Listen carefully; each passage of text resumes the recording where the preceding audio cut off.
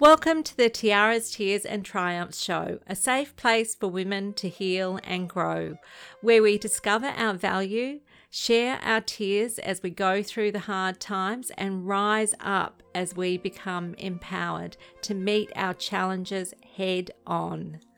As I just pass a major milestone for the Tiaras, Tears and Triumphs podcast of just over 100 episodes, I've been really fortunate to be able to interview a woman of great influence, the Right and Honourable Christine Cousins, Australian politician, member of the Victorian Legislative Assembly, representing the seat of Geelong.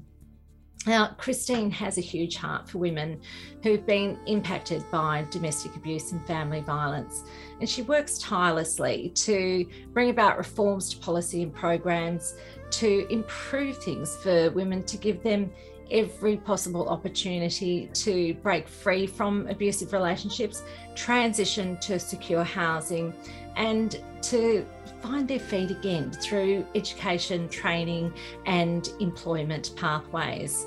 Now, she shares some absolutely fantastic links for women in Victoria to tap into for funding and training opportunities that I've included these in the episode notes, so please jump onto those if that's going to help you.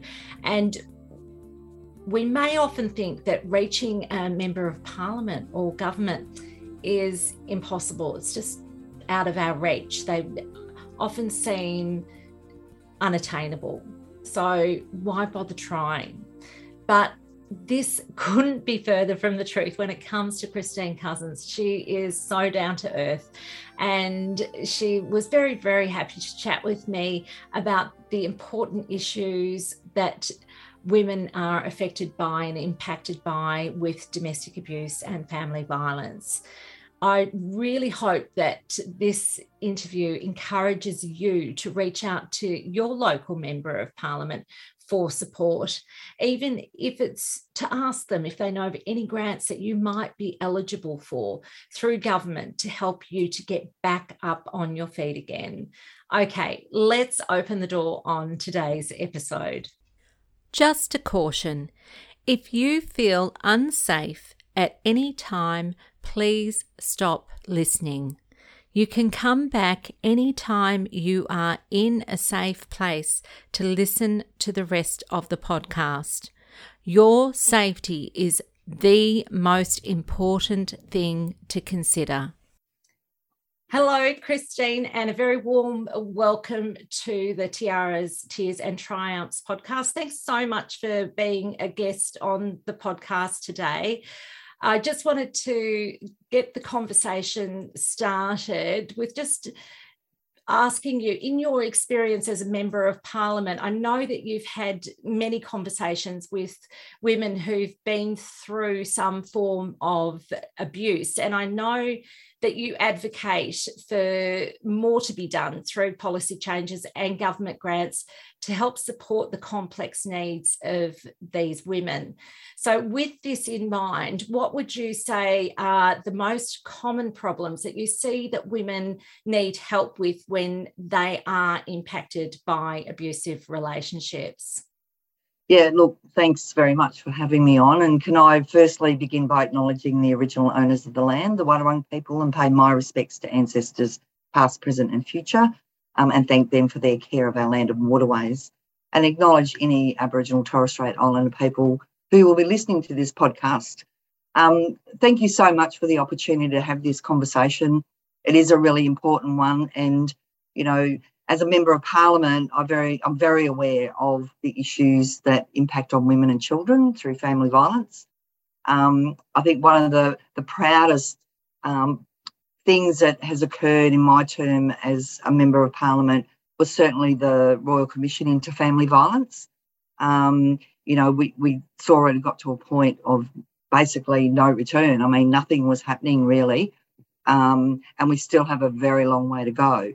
But that Royal Commission highlighted 227 recommendations, and it not only heard from the experts, but women themselves and children who were impacted by family violence. And that's what's really important about that whole Royal Commission and the outcomes and the recommendations. It really focused on what worked and what didn't. And there was a lot that wasn't working. So I think those 227 recommendations were all accepted by the state government. And since then, we have been rolling them out over a period of time. And I think one of the really interesting ones was the Orange Doors. We have one in Geelong, which is fantastic. And I was only there the other day and talking to those amazing workers there that, you know, do such an incredible job in our community. And they are spread out over the state. But for me, Geelong was one of the first ones to kick off. And there's been lots of learnings in that. So this was something that had never been done before. So there were lots of learnings, lots of things to change, and lots of conversations with women who had experienced family violence or were experiencing family violence. So that's, you know, been an incredible resource for our community. Can I interrupt for one second, Chris, and just ask you to give a bit more information about the Orange Door and the work that the Orange Door, or the purpose of the Orange Door, so that maybe anyone who doesn't know about the Orange Door has a context of what the Orange Door is for, who it's for, and what it can accomplish. Yeah. The recommendation came because a lot of women reported that often they couldn't find the support and resources they needed, you know, whether it was just having a conversation about leaving the family home, or they'd left and didn't know where to go, what supports they needed. So the Orange Door was established so you could walk in off the street. So it's in Moorabool Street in Geelong, the one here. And for those listening who are not from the Geelong region, go on the family violence website. You know, there's a list of I think it's about 10 across the state in different areas. So what it does, it enables women to just walk in off the street and get the support they need immediately. So there aren't delays. You know, there's a vast range of workers there, all, you know, focused on different areas. Support for children. But there's also one of the first in this country was that connecting up, particularly in relation to the perpetrator, where, you know, police records and other, you know, child protection, all those different areas were all linked together. So there was a tracking of what was happening by the perpetrator, but also to keep women safe. So it's been fantastic. There are thousands of women that are using that facility, but knowing that they can walk in off the street, they can be referred, and, you know, you don't have to walk in off the street, but the fact that it's there is security there when you walk in. So, you know, you're very safe once you get in that door. So that was a big thing for women during the Royal Commission. They actually said we need somewhere where we know we can go and walk in off the street and not be on the phone or on email trying to find out what we can do and how we can do it. So the resources there are extensive. And as I said, those workers are playing an amazing role supporting those women. Yeah, it's a fantastic change in the system. And, you know, I was thinking a couple of things sprang to mind. One of them was that you don't need to get into a police station, which is a really daunting thing for a victim of domestic violence to think about. Even, you know, walking through that door of a police station, often there's stalking involved, you know, and it's just so hard to go anywhere where there's, you know, it's a formal place that will be a trigger for them in their situation. It's great having a actual physical place that they can go to, which doesn't have that association of having, you know, the authorities involved. and it's more discreet. And I think That's right. that's absolutely what's needed. I think maybe a next step, could be that there are more of these orange doors in shopping centres, so that that it becomes even more excusable or discreet, or it can go under the radar a lot more, a lot easier for women to, because everybody needs to shop. So if you're at the shopping centre, then the alarm bells are not going off that you might be doing something to become empowered again and get some support and some help with your situation. So yeah, it's really good. And I know that these changes that have come about from that Royal Commission, I was one of those people who actually made a submission to the Royal Commission, which was to see tracking devices used with recidivist offenders, to help give victims more of a warning of that there might be impending danger for them. So that, because as it stands at the moment, and I won't go into this too much because I don't want this to be the focus of the conversation today, but as it stands at the moment, victims are left very vulnerable, where they're waiting for a hearing to happen in court, and they could be waiting months and months and months, and being left very vulnerable in the meantime, while the perpetrator is still at large in the community, moving about quite freely. And as you and I know, as good as it is to have that legal covering of an intervention order, that doesn't always work as a prevention measure to stop perpetrators from offending or breaching those orders. So, so I felt very strongly about that because of what I'd been through in my own situation. And so I made a submission to the Royal Commission. I knew it was a great opportunity to have some input, to say, look, these are the things that are really leaving victims vulnerable and leaving them quite disempowered to be able to move forward in their lives, because their freedoms have been taken away while the perpetrator has still got all the power, over them, even if it is just that perceived fear of what may happen, that can play a huge role in holding a person back and keeping them, from moving about freely in the community and re-engaging in life fully again. So exactly. And it was interesting during the period that those submissions were being put to the Royal Commission.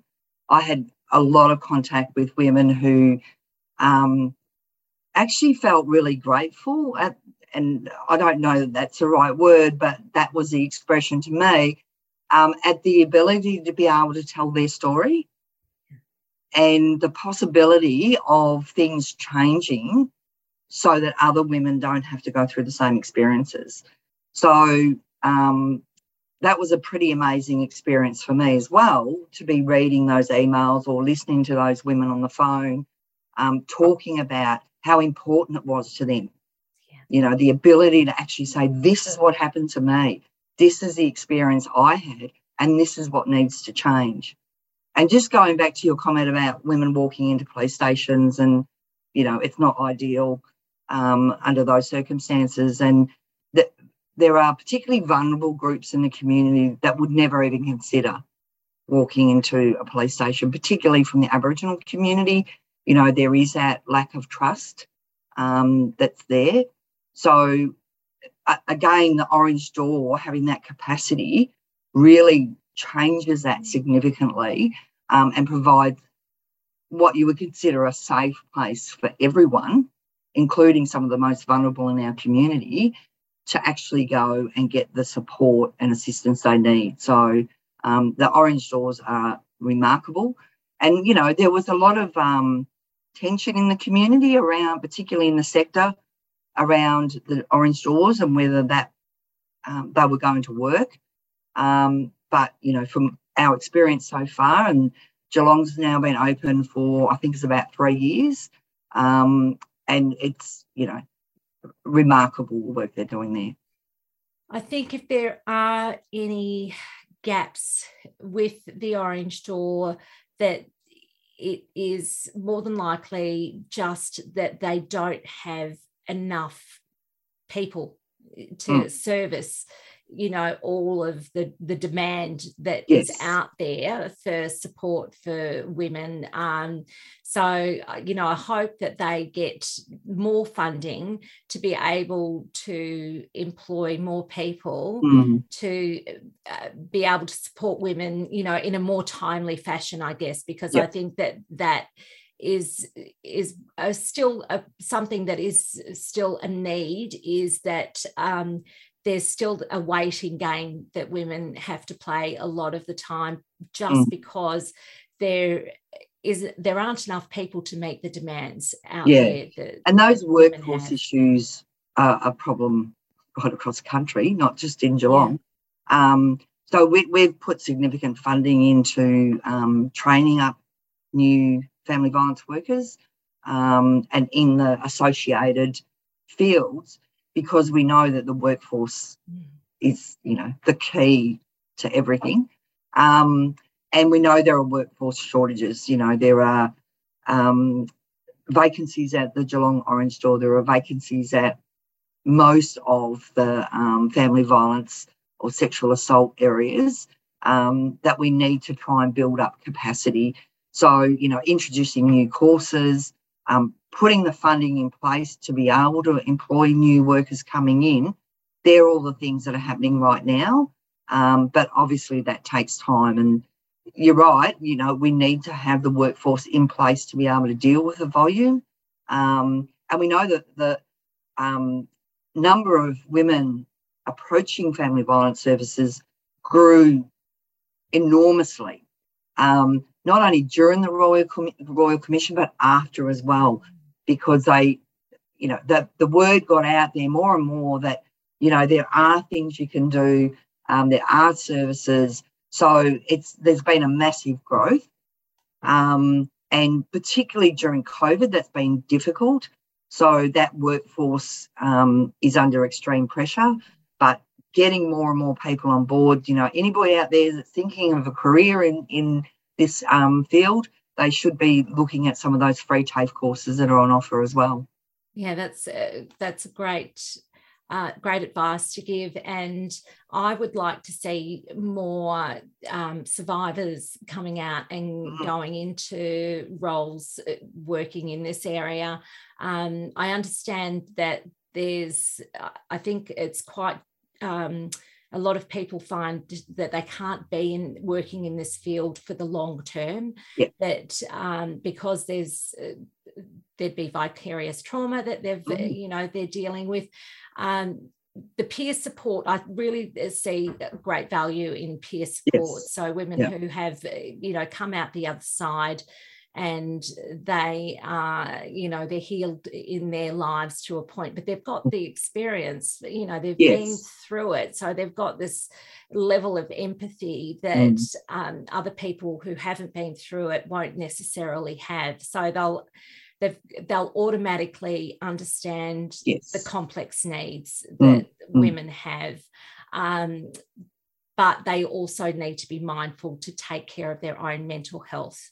Yes. So it is a very demanding area to work in, but it's also incredibly rewarding thing to be able to go in and help women in this area, help women and vulnerable children to navigate a path to safety, so that they have a chance of picking up the pieces in their life and starting all over again.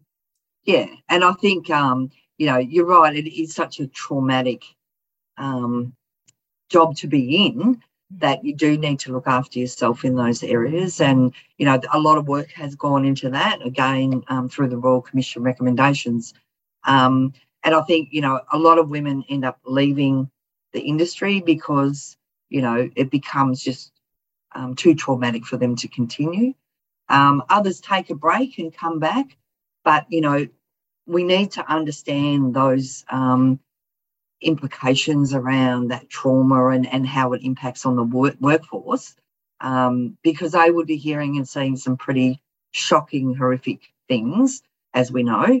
So, you know, being able to accommodate the needs of family violence workers and sexual assault workers is absolutely critical. Yeah, absolutely. So I also really wanted to ask you, you know, you have had so much experience coming into contact with women and having women write to you, and you've had many conversations. So what would you say some of the most common problems that you see that women need help with when they're impacted by abusive relationships? Yeah, look, I think secure housing is probably one of the big issues that, you know, all of our communities are facing at the moment. You know, for some women, that could be the reason why they don't leave, which is really concerning. So we have to build that housing stock to accommodate women who are leaving those situations.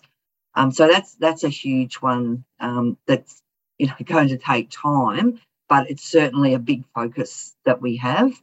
So there are very specific programs operating at the moment to ensure women escaping family violence have access to housing, but it's always challenging. I think that the next step from there, and you and I had this conversation around, you know, so you get through the whole leaving part of it, the support, you know, going into housing. But then what's the next step? How do you rebuild your life, having been through such trauma, and sometimes for many, many years? You know, it's not just a one-off thing for a lot of women. It's very long-term abuse. And how do they get their lives back? And that of their children too, in many cases. So, you know, I think the discussion we had was around, well, what supports can be put in place to let women know that they can go back to education. There's free TAFE now, which enable, and I've met many women who have come from family violence experiences who are now skilling themselves up, going into a new career, which has been fantastic. And, you know, they're telling me it's turned their lives around because they now are in control of what they're doing and what they want to do, and they have a pathway and, you know, to a career that they know that they will enjoy. So, and it's impacts on their children as well, seeing their, you know, mum's happy, going, you know, on this career pathway journey, all those things. It completely changes their lives, which is just fantastic to see. But for many women, they don't know that that's there, because when you've been through that traumatic experience, you're not necessarily thinking about your long-term journey. You're thinking about every day as it happens. And sometimes it takes a conversation or listening to what's going on around you before you realise, well, hang on, I could actually do that as well. So looking at things like free TAFE, and, you know, we in the state government, we have a program now that actually supports women with a capital into their own business. So for some women, you know, they may have a vision or a desire or wish list to go into some sort of business. Well, they can get that support now with the capital to actually kick it off. So there are opportunities out there, but it's how do we ensure that women get that information and can make an informed decision on what options are out there for them. And, you know, you mentioned, you know, women who have had experience going into the family violence sector. You know, there are lots of different programs and courses now available for women that are free through the TAFE sector. So also, you know, leadership programs. We have a fantastic leadership program here in Geelong. You know, accessing those sorts of things can actually be life-changing for a lot of those women. So, you know, I would encourage women who are online today who, you know, are in that situation, or, you know, they may have come a bit of a way, but there are programs there to ensure that women get access to those things that, you know, will change their lives and that of their children as well.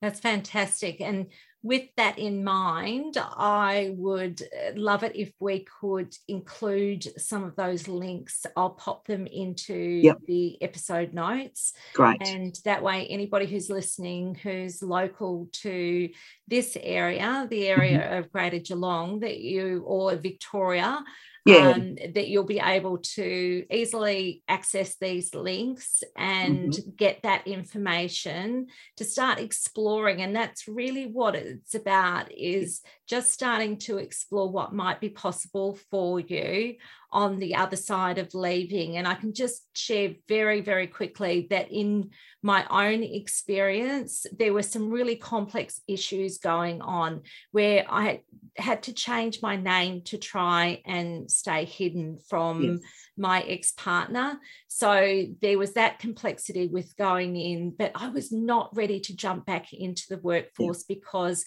I was very traumatized and still worrying about ongoing stalking. So even though I'd done a relocation, it wasn't, and this is something that many women will face, is that it's not a clean break. You know, we'd love it to be like, okay, we break away from that abusive relationship, and that's the last thing we ever hear from that person. We don't have to, you know, be consumed anymore by the worries that come from that person continuing to, you know, come after us or to stalk us or to interfere in our lives or, you know, any of those things. It's quite often not the case that it's just like this, okay, so I'm leaving, that's it, you're out of my life, and now I can open the door on the next chapter and start recreating my new life without you in it. See you later. You know, that'd be wonderful if it was that simple. It's not. It's often not that simple. And so that is a real consideration. And another thing that I remember is, because I was in survival mode, I'd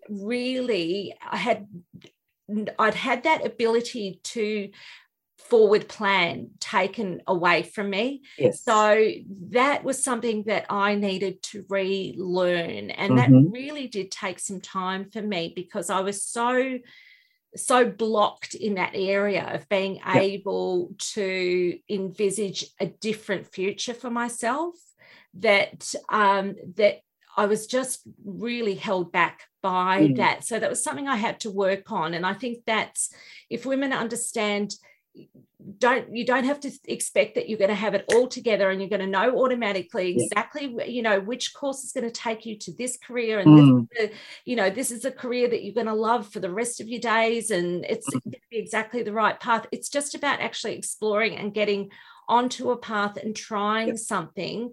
So don't be discouraged if the first thing isn't the long-term thing, but I believe that nothing's wasted. So it's about just starting to explore and, you know, see if it's investing in some time with study and learning something new that will take you somewhere. If it doesn't take you to where you expected and you go off onto another tangent, that's fine, because you'll still be using those skills in the next thing that you're doing. So I think that getting in contact with a lot of women end up on social security or welfare because of financial abuse, and Centrelink will put you through JobStart, and that can be quite confronting because you may not feel job ready. So it's really important to communicate with whoever your JobStart person is, that you're not in a state of readiness, that you've got mental health issues, that you're still working on those things, and explore what other options might be available to you. Even if it is going into doing some voluntary work, that's another area where that's not wasted. And don't see yourself as a failure if you decide, I'm not job ready right now, but I could go and do some volunteering, because that is going to heal you in ways you never will have expected. And it will give you back that sense of self-worth that you're struggling with. Exactly. At that time where you come out of that relationship and you're shell-shocked and you're like, how the heck am I going to start piecing my life back together again? So don't feel a loss of dignity if you go and volunteer. It is so enriching to volunteer. So that can be a really great starting place. It can introduce you to some ideas of what you might like to do, because you might enjoy doing that so much that you might want to go into doing some training or look for a position in that area, a paid position. So, but also meeting other people in that volunteering capacity, or going back to education. And you know, there are women that have said to me, you know, it took me 2 or 3 attempts to actually enrol at the TAFE. Yeah. You know, they knew that they could, was the first step. And one woman I remember really clearly recently said, you know, I knew I could enrol, and it took me many months to make that decision, because it's about getting back into the community, really. And she did enrol, but then she didn't attend. Now she's enrolled and she is attending. You know, I'm not trying to make it sound like it's a simple process at all. Everybody's different. Some women have gone into it and just excelled through the whole process and have claimed their lives back through that. For a lot of women, it's a huge struggle to actually even get there. And I think you're right, you know, talking about, you know, doing a bit of volunteer work or something like that, rather than going into education or the workforce, could be what you need to step back into the community. Because for a lot of women, they're being completely excluded from the community.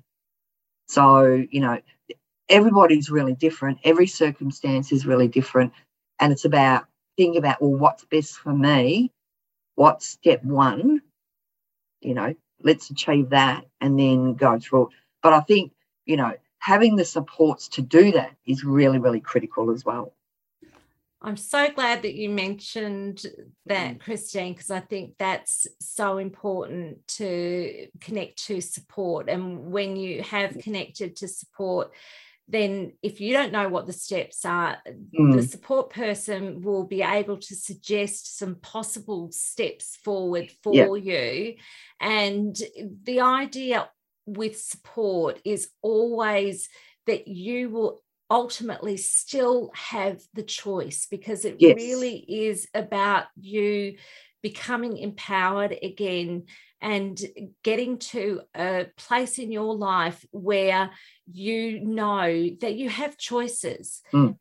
Those choices have been taken away from you or had been taken away from you, but you can actually reclaim that and get that back. So, and knowing what the options are, you know, for a lot of women that you know, they're not even in that thinking space of, oh yeah, I could do this or I could do that. If someone's there saying, look, these are the things that you can do, you can think about, you know, what suits you, how you want to move forward. And they do make the choice of that. So, and it might be something really simple that, you know, progressively advances to where they'd like to be. And for some women, that will take a long time. And for others, you know, it'll be much shorter time. Again, as I said, it depends on the woman, depends on their circumstances as well. If they have young children, then that's a further thing that needs to be considered. You know, we now have free kindergarten, they can go to kindergarten. So all those things, you know, women need to look at, be able to look at that and make their decisions based on their own circumstances. Absolutely.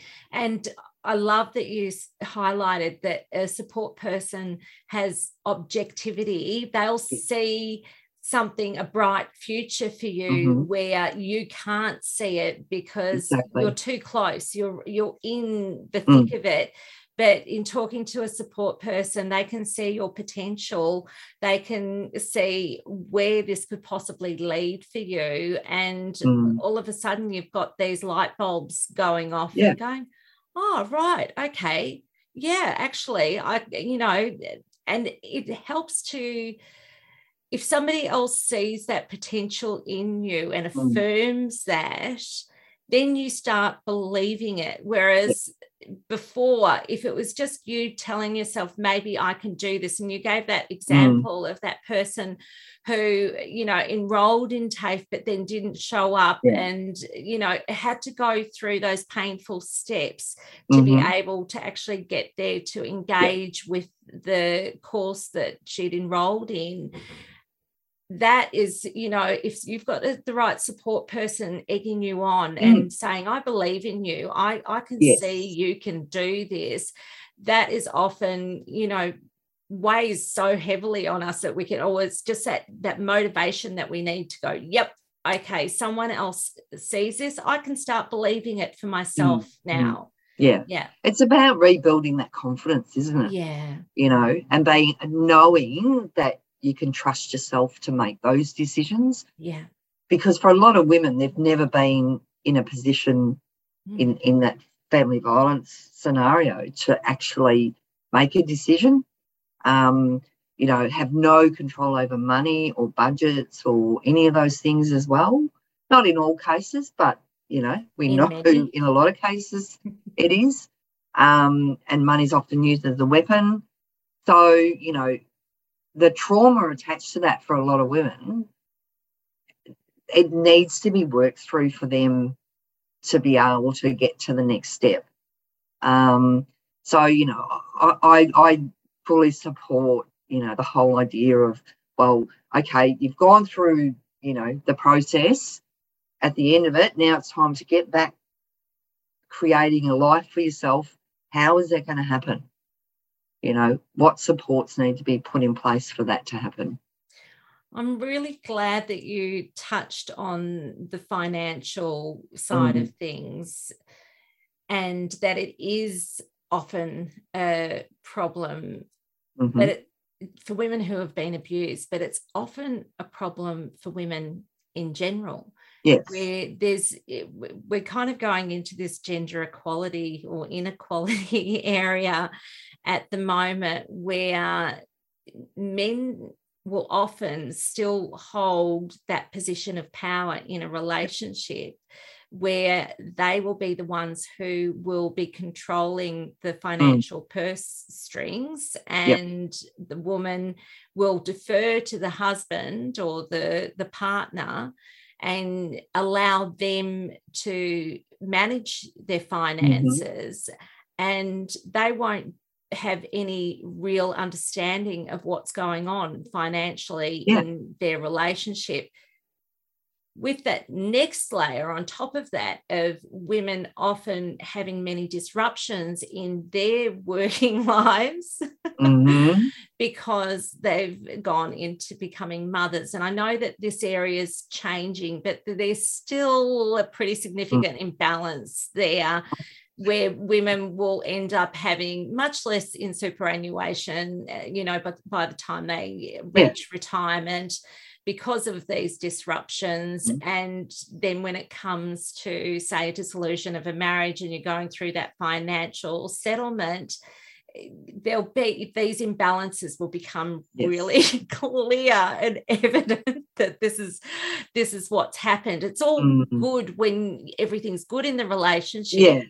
But then in the cold light of day, when things go sideways in the relationship and you're having to do a division in assets, suddenly you see that imbalance really clearly, and women are often really shocked by it. But I would love to see more women being supported in learning more about financial literacy and financial management, particularly I think going through the education system and into early adulthood. So I'm now a money-minded coach, so I can help people in that area of just basic financial literacy. So it's not Yeah. that I'm not a financial advisor, I'm not a financial counselor, Mm-hmm. but at least I can help them to get some empowerment back in Yes. knowing how they can make a difference with what's happening to them with what they've got right now, no matter how little that might be, in just ways that they can manage that to Exactly. empower them as much as they possibly can, rather than thinking there's never enough, I can't get ahead, all of those things that can really be very challenging to navigate when you are living at a very basic level. But it is important to understand how money works and what we can do to have those choices and see choices again when it comes to money, because money's a neutral thing, but when you've gone through financial abuse, you're quite traumatized in that area, and that's an area that you need some support in and some help to heal. Definitely. And I've spoken to women that wouldn't even know how to open a bank account. So it's basic as that. And they've never had control of their own bank account. I wouldn't even know how to go about doing it. So there are certainly those issues, particularly when they first come out of that family violence situation. Often their skills are very limited in financial side of things.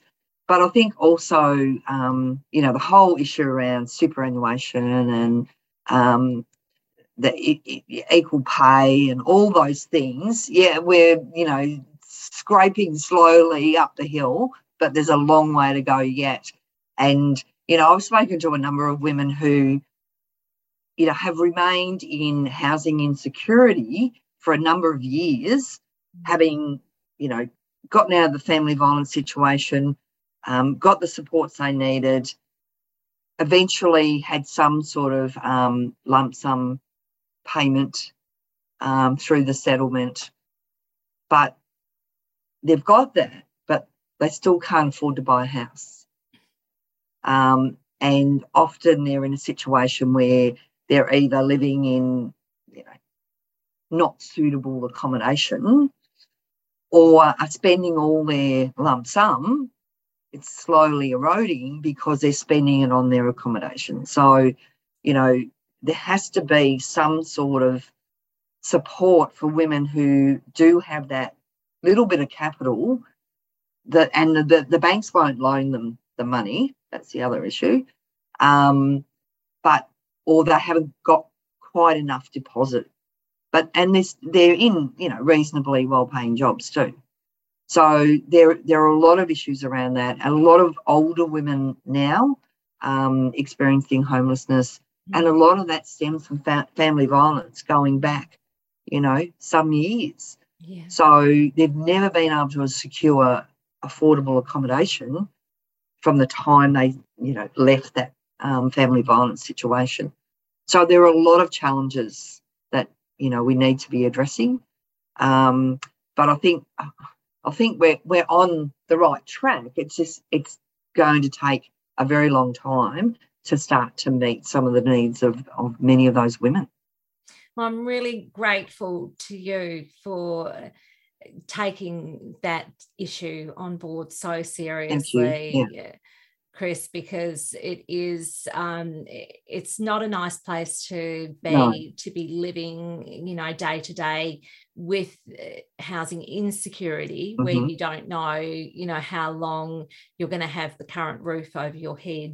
And then, okay, so I don't have that current roof over my head. And then you have to do that mad scramble to try and find an alternative. It's not a pleasant way to live for the long term.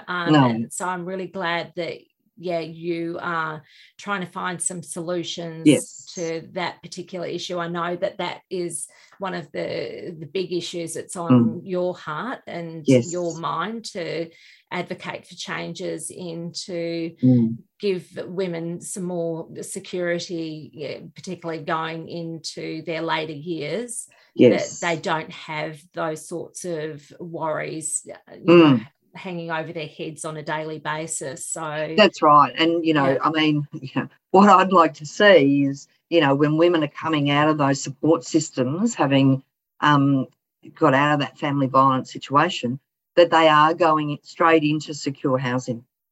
That's what needs to happen. And, some of that is happening, but it's not enough to meet the demand. And from, years gone by, women are still experiencing inappropriate housing because back, some years ago, they got out of that family violence situation, but were never able to find secure accommodation. Yeah. So they're the big challenges, and, I'm determined to do as much as we can as a government to make sure that we are delivering that straight up.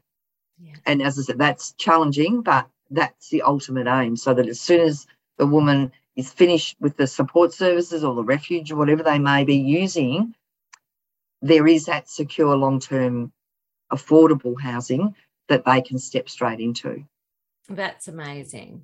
And that will make a huge difference. Oh, absolutely. It makes an absolutely massive difference, and it will automatically restore a woman's dignity. Yes. To be able to walk into that secure housing. It's like, great that need is met. Now yes. I can focus on what I need to do to stand back up on my own 2 feet again. Once that challenge is there, it's like this weight gets lifted off your shoulders and you're able to actually turn your mind to what might be possible in a positive light for your life, whereas the alternate scenario is a really negative, place to be because of that insecurity, and that insecurity then, will travel on to the next area where you're looking at what might be possible, and everything just feels so much more daunting. Yeah, exactly. I mean,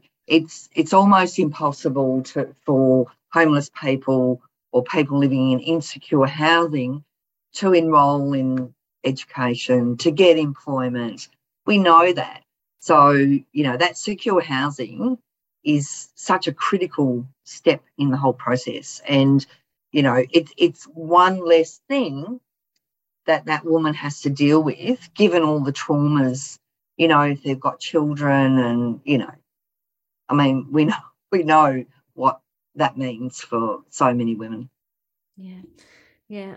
I'm just a little bit emotional because it just takes me back to that time where I was in an absolute mad scramble, being in insecure housing, and having to navigate finding a private rental that would be suitable for myself and my children. I tell you, Christine, some of the places that I looked at were not suitable at all for me to be living in with my young children. They just were not. They were barely habitable, and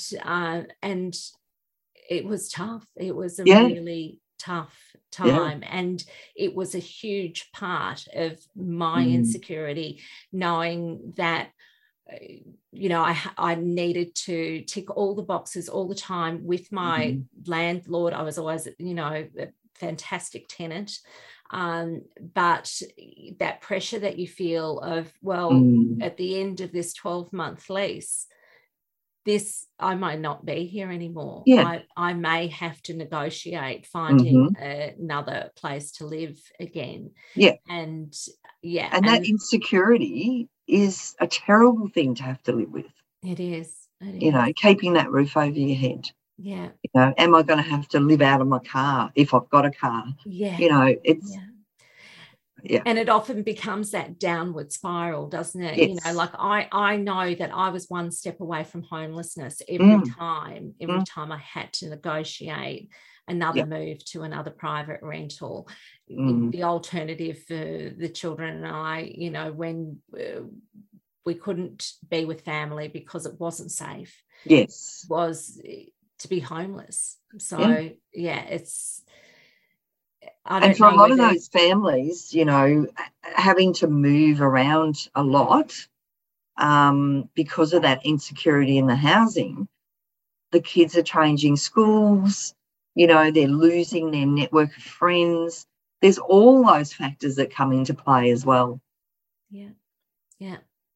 There is, and you know, and the stress that the mother is under, yes, doesn't put her in the best position to be the relaxed, it's okay, guys, we've got this. You know, when you've got that secure housing, you can relax, and you know, then it's just a matter of getting on with life and giving your children stability and security. But without that housing security, you're playing a game. It's a game of make believe, like, it's all right, guys, we've got this, but underneath the surface, you know, you've got this constant stress that you're living with. Yeah. And, you know, the worst scenario for me is where, you know, women are going back to the perpetrator because they don't have secure housing. Absolutely. And we need to be addressing those circumstances as well. You know, they've made the decision to go, but, you know, and for a lot of women, the trauma associated with that, having to look after your kids, provide a roof over their head, sometimes the only solution that they can see is to go back to that family home and, again, face that family violence. Yeah, I can relate to that, because that was me. It was, I called it a revolving door relationship. Where he'd wear me down until the point that I just didn't have the reserves anymore. He'd push his foot back in the door again, and we'd go around in the same destructive cycle. So it's because they make you believe that they're your security as much as they, you know, like they undermine your security, you know, in such a destructive way. But at the same time, they position themselves as being your security. And it's a very messed up place to be. And yes, and it's not uncommon. It's not uncommon. Yeah. You know, and a lot of women then feel, you know, I failed because I've gone back. Well, no, just keep doing what you're doing. Yeah, I think it takes up to 12 times on average for women to leave an abusive relationship. So if you're listening to this and you've left a few times and you've gone back, don't beat yourself up about it, because that's right. It's quite normal that women won't break free from that abusive relationship the first time that they leave. Yeah. And, you know, I think for us as government, it's important that we are putting every possible support in place to help prevent them from going back, you know. And it's very complex, as you would know. So, you know, just because someone's got a house doesn't mean they're not going to go back. There are other factors to play in that. It's not that simplistic. But all through the process, if we're providing every possible support for that woman to, you know, regain her life, have affordable, secure housing, ability to access education, health is another one, you know, then they're less likely to have to make that decision to go back. Yeah, and have the supports in place to help them to feel safe. Exactly. So, so they know that they've got, they know who to turn to keep that person at a safe distance. Then, all of those things are just so crucial to start moving forward in another direction. Yeah. But to also have their children believe that it is not normal behaviour. Yeah. I mean, that's the other side of it all, that it is not normal behaviour, and hurting somebody, controlling their lives is not normal. Yes, that's a big one, because it is a big one. It is a big one because kids, you know, what they've seen is normalized in their mind as, well, this is normal. But I know I had my own struggles with my children to a point where they could clearly see that what was going on was absolutely not okay. So yes, it can be really, really challenging with children to help them, because you need to understand yourself what your boundaries should be. Yes. And when the more clear you get on your boundaries, then the more clear you'll be able to make that for your children, that this is what good is, this is what healthy is. And I kind of, when it comes to that term of domestic abuse or family violence, many women won't even ever identify with themselves as being in domestic abuse or, going through family violence, because it can be lots of things that just don't even fall into that physical violence, under that umbrella. Right. There's all these other things that can be happening, which they've normalized in their minds as being, oh, this is just, part and parcel of my relationship. It's, and it isn't okay. But they've become accustomed to it. So they don't even think, this is domestic abuse or this is family violence. So I like to look at it and say, well, what is a healthy relationship? Is what you're experiencing at the moment, is that what would be going on if your relationship was healthy? And listen to your body, listen to what your body's telling you. So if you feel like you're walking on eggshells all the time with your partner, if you don't feel confident in having a voice anymore in your relationship, you've got to pay attention to those things. And a great place to start is by calling an online counselling service, something like 1-800-RESPECT, where you can talk to them about, and say, am I going crazy? Or is this something that I really need to be concerned about? Is this something that I should be getting some help with? So you don't have to have all the answers, but speak to somebody who's got experience in this field. And 1-800-RESPECT have 24-hour counsellors available. It's a free service. You can use that service any time of the day or night. Give them a call, have a chat to them about what's going on in your relationship. They'll be able to tell you, no, this is not right. This is not something that you should be experiencing. And then they'll be able to talk you through what some possible steps might be that you can take to get the support that you need to work through the challenges that you're facing. And I think one of the other things as a government we've done is put the respectful behaviours into schools. And, that's about changing the culture. So for those little people who are seeing family violence in their home, they're learning now that that's not okay. And that's really important. And that's what changes the culture in our society over a period of time. We've got a long way to go yet, but and we know that that's working. So, I hate to say it, but we'll never solve all the issues around family violence, but changing the culture, I mean, to some degree it's already changed, where generally the society finds it unacceptable. Whereas, 20 years ago... Very different. So that thinking is starting to change.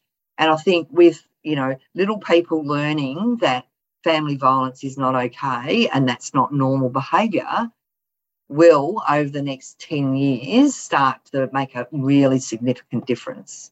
Absolutely. I think it's absolutely crucial to have that in the schools. I love that is being taught, because these young people are going to grow up knowing from the get-go what a healthy relationship looks like and the way that we should be treating each other. So I think it's absolutely amazing that has been introduced into the school curriculum. I would love to talk to you forever, but I'm so grateful for the time that we've had and the conversation that we've had. I always ask my guests, with the title of this podcast being Tiaras, Tears and Triumphs, what does that title mean to you as a woman, Chris? Oh, right. Oh, I think it's all about women. And, you know, it's about empowering women, and that we can stand up and do many, many things. And I think, you know, women that we're focusing on today who have been in really traumatic experiences, escaping family violence, I think they need to have the I suppose, the supports and encouragement that, you know, you can get on with your life and have a great life.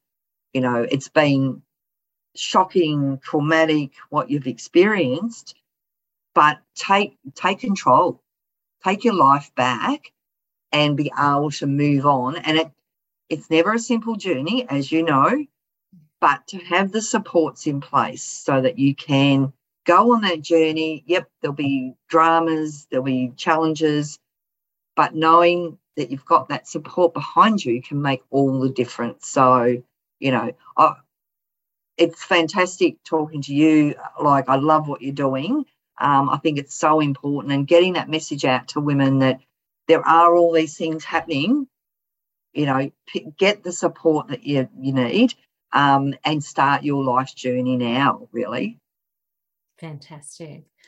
That's great. Thank you so much. You know, the reason that I was so keen to have you on as a special guest is that I know that you've got a great deal of empathy and compassion for women who have been impacted by abusive relationships. Yeah. And that is one of your key focus areas in your roles as a representative in Parliament. I just want to thank you so much, Christine, for the great work that you are doing as a leader, as a woman, as a person of influence. You're setting such a great example for women everywhere, that women can hold positions of power, that they can be people of great influence for good, and that they can stand for the resolution of important issues on gender equality and respect. So thank you so much for taking the time to be a special guest on Tiaras, Tears and Triumphs. Thank you for the invitation. And I think, you know, women sitting around the table is what makes change, positive change. And, you know, we're very lucky in this government to have that strong commitment. 50% women, you know, it does make a huge difference. So thank you so much for allowing me to come on today, and hopefully we'll continue these conversations. I'd love that. Thank you. Thank you. We all go through dark times. When we do, we often feel alone. This is a safe space for you to come and look for some light. I'm a survivor of an abusive relationship, and for a long time I had no voice because I was too scared to speak up and speak out about what was happening to me. I couldn't see a light at the end of the tunnel, but when I turned a corner in my life, the light started filtering through, and I left my old life behind. I am here now to help other women feel seen, heard, and valued. I'm reaching out with my light, shining on you to help you find your way out of the darkness. I hope you enjoyed today's episode. A note of encouragement: if you are struggling with your mental health, please reach out for support with some form of counselling. If you don't know where to start to find a counsellor, a good place to start is to talk with your doctor. There are also many online counselling supports available. And a word of advice: if the counsellor is not a good fit for you, try another. And if you need to, try another until you have one that is the right fit for you. Tune in again for the Tiaras, Tears and Triumphs podcast, helping women who have been hurt to heal and grow, hosted by me, Sandy J. This program provides a safe place to work on inner peace and a strong mindset, spells out how to spot the red flags, advises on ways to stay safe and work on effective safety planning, gives tips on how to look after you when things are tough, teaches empowerment strategies, acknowledges life's challenges and explores ways to meet these challenges head on, to go from surviving to rising to striving and finally to thriving. The show includes interviews with other survivors who have come out the other side, who share their stories and insights, as well as interviews with therapists and people working in support roles. I am a survivor, and I use my experience and skills to help other women like me. Please listen and be uplifted to rise in this safe space where dignity, kindness, and compassion are treasured. And don't forget, if you need some support, I am here for you. I don't want any woman to suffer alone in silence. I don't want any woman to feel oppressed and feel that there is no way out. I want you to know that you can turn a corner. I am a life change facilitator. I help women regain control over their lives. You can find me at sandyj.com.au. Hey now, can you just pause a moment before you go? Because I need you to share your light and leave a review. Can you just take a quick minute to leave a review in iTunes to let other women know this is a show they can trust? It would mean the world to me if you could help shine a light for someone who can't see the light at the end of their tunnel. I need you to do this for someone else who needs some support and encouragement. If you like this show, please subscribe and you will automatically be updated with future episodes when they are released. And please share this podcast with anyone you know who it might help. Thank you so much for tuning in today. Sending you lots of love and light, and above all else, wishing you well. You are brilliant. Keep shining. Stay safe, Sandy.